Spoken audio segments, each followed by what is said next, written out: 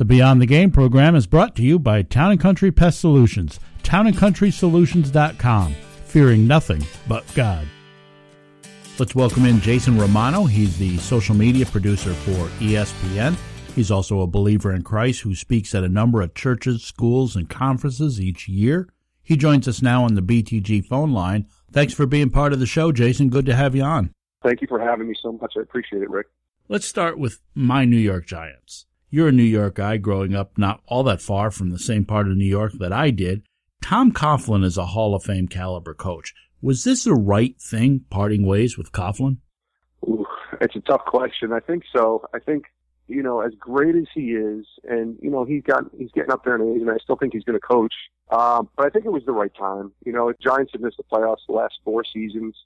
In some cases, if it hadn't been Tom Coughlin or somebody who had won 2 Super Bowls, he might not even have lasted the last 4 seasons. So, the players loved him. I like everything that Coach Coughlin stands for as far as his leadership. And he talked in his press conference the other day about what it meant to be a coach and the relationships that he had built and what those meant to him. And I love hearing that because I think from a leadership perspective and a leader in any capacity, it's about relationships. It's about leading, but it's also about serving. And you could tell that, he had done that and he had really grown close to all the players that he had coached. I mean, he's been great for the NFL. He's certainly been great for the Giants. As a Cowboys fan, I'm jealous that they got 2 Super Bowls over the last 8 or 9 years. But it was the right time for Coach Coughlin. He left his legacy. He's definitely a Hall of Fame coach. You mentioned the Cowboys, Jason, and they've chosen to do the opposite of the Giants. They're sticking with their coach. Jason Garrett is their guy. They've been loyal to him. However, the results haven't been there on the field. Do you think that's wise to stick with Jason Garrett for another year? I go back and forth on this one because, the more you work in this industry, I guess, of sports and broadcasting, and the more you get to kind of be around people who've worked and done these jobs, you realize that they're people and, these are legitimate lives that are being impacted and changing. I can imagine every year kind of going year to year wondering if you're going to keep your job or not. So I kind of rejoice a little bit when I hear coaches keeping their jobs. From a fan perspective, I'm glad Garrett's back. I don't think this year was his fault. Last year they won 12 games. They had they tied for the best record in the league. They had a great season. The NFL leading rusher, the NFL leading quarterback. Dez Bryant had a great season. Everything sort of clicked. There wasn't a ton of injuries. You saw what they were able to do. And then this year they had injuries. I'm okay with giving Garrett another year. I know Jerry likes him. Jerry Jones likes Jason Garrett a lot. As far as being a coach, I know the players like him a lot. I've talked to a few players who were big fans of Jason Garrett, and they want to play for him and do well for him. Sticking with the NFL for just another minute, 3 teams have applied to the NFL for relocation, the Rams, Raiders, and Chargers. Do you have any sense of how many of those teams, if any, will be playing in Los Angeles next year? Oh, man. My guess is, but just from a sort of basic fan perspective, I think it sounds like it's going to be potentially all of the teams. I mean, Los Angeles is going to basically go from 0 to potentially 3 teams. I would say at the very least 2 teams, with San Diego and Oakland potentially sharing the stadium. We've been talking with Jason Romano, social media producer with ESPN. You can follow him on his personal Twitter, @Jason Romano. So when we see an ESPN social media post on Twitter or on Facebook or Instagram, does that start on your desk? Yes, it does. Or at least it's my responsibility. Let's put it that way. I'm not the only one posting or creating the content, but I'm overseeing it. Oftentimes I am posting, but sometimes I have a team with me that works with me. Very talented team, much more talented than I am, that are creating content, that are also watching the games and reacting as well. But yes, it starts with my responsibility for sure. On your blog, Jason, you wrote an emotional piece about your dad's battle with alcohol abuse, one in which, praise the Lord, he's currently winning. I can't imagine how difficult that was for you and your family, but how has that struggle influenced your faith in Christ? Well, it's an interesting thing because in the midst of when I became a Christian, Dad was going through his battle. And I actually spoke on forgiveness and talked about this at my church earlier last year. And I talked about the power of forgiveness and idea that we're never more like Christ when we choose to forgive. You know, when you look all throughout the New Testament, especially in the Gospels, where Jesus is sharing stories and kind of you read about his life, you know, it was so much about forgiving and so much about, you know, all the things that happen to people and sort of the betrayals and the, you know, I mean, even on the cross, when he's being nailed to the cross, you know, he says, Father, forgive them, for they know not what they do. So you're talking about Christ asking his Father in heaven to forgive the people that are doing this wrong to him. So if Christ is forgiving, then who are we not to forgive? But that took me a long time to understand. So I became a Christian in 2001. I don't think I really truly forgave my dad really until about 2 years ago, almost 3 years ago. And, you know, I thought I had forgiven him, and I've certainly tried to continue the relationship with him sort of, if you will, on a provisional basis of being able to know that he's sober. But it's really taught me over the past few years that we're all human, we all make mistakes, and, you know, yes, my dad is fighting a battle that right now he's winning, thankfully, but it's really taught me to just understand that, you know, everybody deserves forgiveness.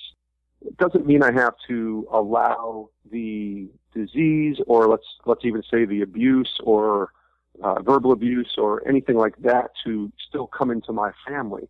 You know, thankfully he's been sober for 2.5 years now, and it's been right around the time that I chose to forgive him that he's been sober now. I'm not saying that's a coincidence or not. You know, I don't even know if he knows that was around the time when I chose to forgive him. But since that moment, he's been sober. And the fact that he has been able to win that battle at the same time as I've been able to sort of move on from any kind of bitterness that I had with him, it's great. You know, and God kind of works in the way that he wants to work. So watching the process kind of go over the last few years, it's definitely increased my faith, and it's definitely helped me understand what true forgiveness is about and what repairing is about and mending relationships.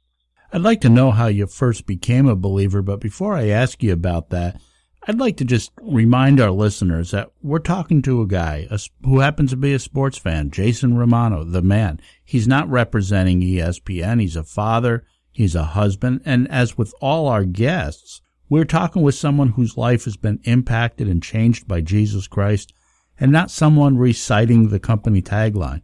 When our guests talk about Christ, it's a very personal thing, and I just think it's important to make that distinction. And that said, can you share with us your salvation story and talk about the impact Christ has had in your life? Absolutely. I'd be happy to. And thank you for doing that. You know, I work for a great company and I love ESPN. But definitely this is my story. This is my personal story. It has nothing to do with them. But yeah, my salvation story is one that it's not the 180. I was falling in the depths of pit of despair. I was doing drugs. I was down and out in Christ. You know, it wasn't one of those things. I was really a time in my life where I got married to my wife, and we're still married 16 years later. When I married her, we got married in the Catholic Church. I grew up Catholic and didn't really have a great sort of religious background, if you will. I went to church, but I really didn't have any kind of relationship with God or even understand what a relationship meant. I didn't have anybody in my life that was sort of there to teach me that or show me that. That is until 1999. Now, my brother Chris, I have two younger brothers, Chris and Damien, and around early 99, late 98, he became a Christian, and he got saved miraculously. You know, he was definitely going in a direction that was not good, and God came and grabbed a hold of him and radically saved him and turned his life around. And when it happened, you know, he was the first in our family that had happened to, so we were all kind of curious and didn't really understand, and God had done such a great work in his life that he wanted to tell everybody about it. So he's telling us, hey, there's this unbelievable thing that happened to me. I got saved, you know, there's this guy Jesus, you know about him. Well, he miraculously came into my life and saved me and turned me around, and I have a relationship with him. And I'm hearing all these sort of Christianese words and things that I didn't understand. You know, even to the point where I thought he was in a cult for a little while because it consumed him. And I didn't understand that then. But I saw a change in him. I saw nature change in him. It talks about the renewal of our minds when we're transformed by Christ, and he was transformed. And, I was probably sarcastic. I was probably a little bit of a critic, and definitely thinking that this was like, all right, Chris, this is for you. Good job. I'm happy that you're not doing the things that you were doing before, but like, what's really going on here? And I was not fully believing or buying into what he was doing, but I did see a different person. And, that doesn't just happen. People don't just change. Usually there's a reason, something happens to them. But for him, it was God. And he, over the next 2 years, basically never hid his faith from us, but he never forced his faith on us. He just lived his life. And I saw somebody who I really was starting to admire and emulate. And over the next few years, we had many conversations. He invited me to his church, and God started softening my heart. When I finished coming out of that church that day, I just kind of whispered to my brother, I said, that wasn't so bad. And that was the door that he was waiting for, God was waiting for to open. And my brother kind of said, well, let's talk more about this. So we went into another room and we sat down. And for 15 minutes, he kind of explained and shared the gospel with me. And I accepted Christ. Again, I don't have this fire and brimstone sort of miraculous story. I did that because I felt something different going on with me. But at the same time, I really did it selfishly. And my wife and I got married in 1999.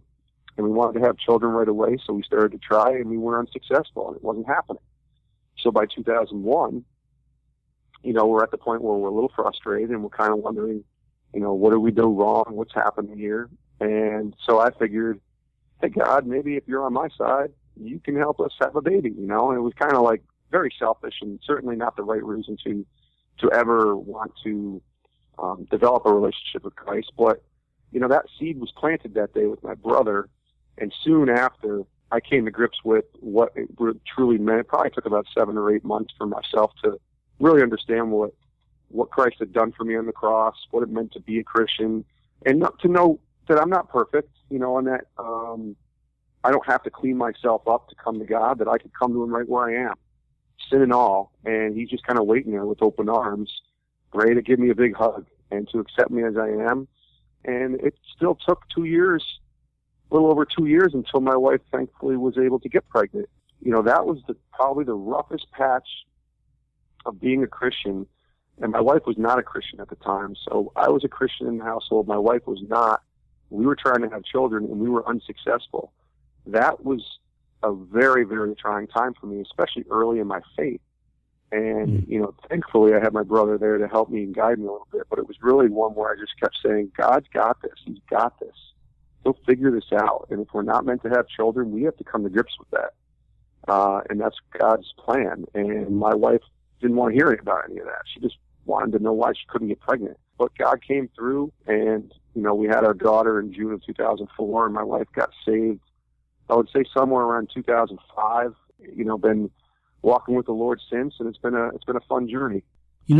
Jason, I love those type of testimony stories because there's most people aren't turning around from some dramatic story, so they think that their testimony is insignificant. So when they hear somebody else telling their story, it just gives them the courage and encourages them to be able to tell their own story. Yeah, everybody's story is different. And I know people who grew up as Christians and they still are walking with the Lord and having great lives. And, that's not the life that I knew, but that's their story. And my story is different. And, I know people who really didn't turn their life over to God until they're in their 40s and 50s. And that's great. Those testimonies are just as good. I mean, they're all great. That's what the beautiful thing about the gospel is, God is no judge of persons. He loves everyone. And John 3:16 is evidence of that. And he loves the world. And it doesn't matter where you are. And, I love hearing and seeing different people's, I love hearing people's testimonies because it's their story, their personal story. Nobody else lived it. And, whether they came out of the womb praising Jesus or they didn't do it until 5 seconds before they passed away, it's still their story, and it's still amazing to watch God do work in people no matter where they are or what stage they are in life. Is there anything we can pray about for you? Oh, man. I mean, I could give you a list of 1,000 things for sure. I think clarity right now will be great. I've been doing this a long time at ESPN, and I thoroughly enjoy it and love it, and just kind of like looking for clarity and direction on what the next 8 years might be.